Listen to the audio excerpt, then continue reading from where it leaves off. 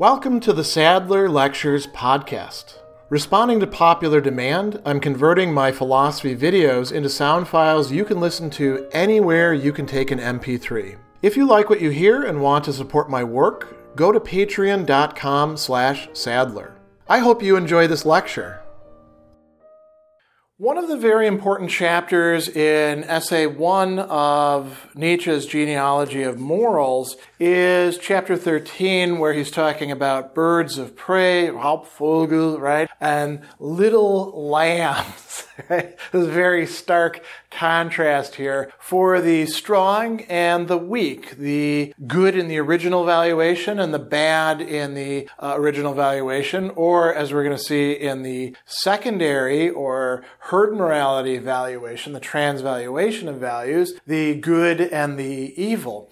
And Nietzsche's reflections here are really important because they don't just touch on something genealogical. He's also making some points about, you could call it the metaphysics of action and the will in general. So the metaphysics of the human person. And he tells us that there's a sort of way of looking at things that he thinks is metaphysically mistaken. He calls it the common way. It's also the way of the person of ressentiment. And we can tie it in with the little lambs and the birds of prey. The little lambs don't like the birds of prey because the birds of prey are mean to them. And they do things that they don't like prey upon them, right? And he says that the lambs say that the birds of prey, and not only the birds of prey, but more generally, anybody else who acts that way. So even a little lamb, when a little lamb behaves that way, temporarily, if they have a little bit of power or something, they are evil. They are böse. They're bad in that sense.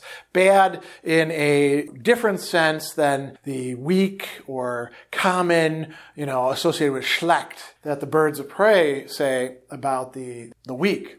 Being the opposite of that would then be good. So he says that the lambs dislike great birds of prey doesn't seem strange, right? And if the lambs say among themselves, these birds of prey are evil, and whoever is least like a bird of prey, but rather its opposite, a lamb, would he not be good? Nietzsche says there's no reason to find fault with this institution of an ideal, except perhaps that the birds of prey might view it a little ironically and say, we don't dislike them at all, the good little lambs. We even love them. Nothing is more tasty than a tender lamb. So the birds of prey can still rise above it. But part of the metaphysics of the human person that's being rolled out and deployed is giving the little lambs a cultural advantage. And the key assumption here is that everybody is fundamentally free to be either of these. And because of that, Nietzsche uses this term in a verbal sense, but here in Kaufmann's translation, it's that the birds of prey are accountable for being birds of prey. He says, make the bird of prey accountable. Zu rechnen, right? Rechnen is this term that has to do with reckoning, is a kind of a cognate with it. We think about the value of things. Zu rechnen here has the sense of making these birds of prey who aren't accountable, that's why they act the way that they are, making them accountable by attributing to them a kind of freedom, a capacity to choose otherwise than they do. Nietzsche thinks that this is fundamentally mistaken. And here's his explanation for it. So he says, to demand of strength that it should not express itself, externalize itself as strength, that it should not be a desire to overcome, a desire to throw down, a desire to become master, a thirst for enemies and resistances and triumphs, is just as absurd as to demand of weakness that it should express itself as strength. So notice the different things that he's talking about. Strength or force, and he uses both of these terms, expresses itself as what it is. So strength involves a desire to overcome, a desire to master, to place oneself above others and to control. And then he says, a thirst for what? Enemies, resistances, and triumph. So a thirst for opposition, right? Needing enemies to be there so that you can then clash with them. That's how you externalize strength. That's how you express it. And so strength, that's part of what's inherent to it. He says, a quantum of force is equivalent to a quantum, a number, right? A certain amount of drive, will, effect. More, it's nothing other then precisely this very driving, willing, effecting, and only owing to the seduction of language and the fundamental errors of reason that are petrified in it, which conceives and misconceives all effects as conditioned by something that causes effects, can it appear otherwise? So there's the reality of things, and then there's the error or delusion that is caused by language and a certain way of reasoning about it that we're habitually falling into. So, according to Nietzsche, there is no being behind the doing, right? He goes on and he says, there is no substratum. There is nothing like underlying things. There is no being, no sein behind doing, effecting, making real, wirken, right? Becoming, werden. The doer is merely a fiction added to the deed. The deed is everything. Now, maybe we're going a little bit too far with this because we can say, does that mean there aren't any stable human beings? Nietzsche's not asserting that, but he is saying that this notion of there being like this neutral free will that gets to decide and then either goes for the good, being nice to people, goes for the bad, being mean to people, acting like the weak, acting like the strong. He says that's not real. Certainly not in the strong and not in the weak either. Maybe it is in some weird amalgam that we'll talk about later on down the line. So this is his position, right? He says, scientists do better when they say force moves, force causes and the like. It's all its coolness, its freedom from emotion, notwithstanding our entire science, still lies under the misleading influence of language.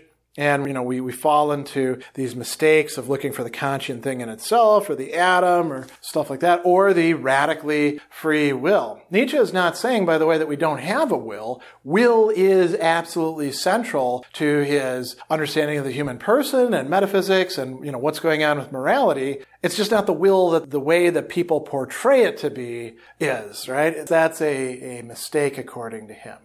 He talks about a doubling of the doing. So what is the mistaken point of view? He tells us, owing to the seduction of language and the fundamental errors of reason, which conceives and misconceives all effects as conditioned by something that causes effects by a subject.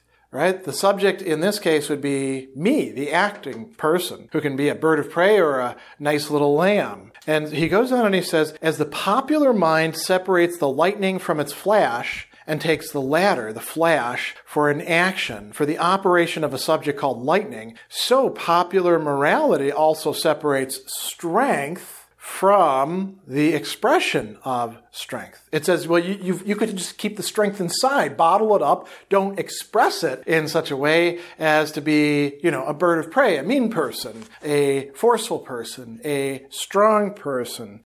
He says, as if there were a neutral substratum behind the strong man which was free to express strength or not to do so. So what is Nietzsche actually saying here? He's saying the strong person inevitably is going to show themselves as strong by behaving that way, by clashing, by dominating, by desiring all of those sorts of things. They are full of energy, and how do you know that? Because that energy is going to flow out. It's not like a reservoir where it can just stay inside and do nothing, right? And so he goes on and he says that the people who are filled with ressentiment, right, they exploit this belief that the strong person is free to be weak and the bird of prey to be a lamb. This is what makes them accountable to them. And so he goes on, he says, when the oppressed, downtrodden, and outraged exhort one another, they say, let us be different from the evil, namely good. He is good who does not outrage, who harms nobody, who does not attack, who does not requite, who leaves revenge to God. He goes on and on and on, right? He says, what this really amounts to is saying, we weak ones are, after all, weak. It would be good if we did nothing for which we are not strong enough. But what they do instead is they say that there is in all of us the same basic capacity. He says, it dresses itself up in the ostentatious garb of the virtue of quiet, calm resignation, just as if the weakness of the weak, that is to say, their essence, what it is that they are. How do they show themselves as weak? They don't show strength. They don't externalize it. They give in. They are the material that is worked upon, you could say. He says, their essence, their effects, their reality, as if this were a voluntary achievement, as if they chose to do this. He goes on, willed, chosen, a deed, a meritorious act. This sort of person needs to believe in a neutral, independent subject who then is good by not choosing to behave in a bad way. So the use of this neutral subject is a way of, you could say, corralling culturally the strong, using a sort of metaphysics. You say the strong could behave like the weak and be good instead of evil. They choose not to. They choose to give in to their base desires for domination and conflict and being a mean person and all that. That's why they're evil. That's why they're terrible in that way. They could have chosen otherwise. And the weak, for their part, are strong in that they choose not to behave like the strong. Even though they really, in their heart of hearts, according to Nietzsche, they don't have that. That's not a possibility for them. That's why they're weak, right? So what we have here is some very interesting reflections on strength and weakness and how they display themselves and whether there is any underlying being. And the being in this case would be the will, understood as the radically free will that chooses either good or evil, but isn't, by itself driven to one of these expressions or the other. And Nietzsche thinks that is not just a mistaken conception of human nature, but it's one that serves ideological needs on the part of the weak to try to get over on the strong through this dynamic of ressentiment. Special thanks to all of my Patreon supporters for making this podcast possible. You can find me on Twitter at Philosopher70, on YouTube at the Gregory B. Sadler channel, and on Facebook on the Gregory B. Sadler page. Once again, to support my work, go to patreon.com/Sadler. Above all, keep studying these great philosophical works.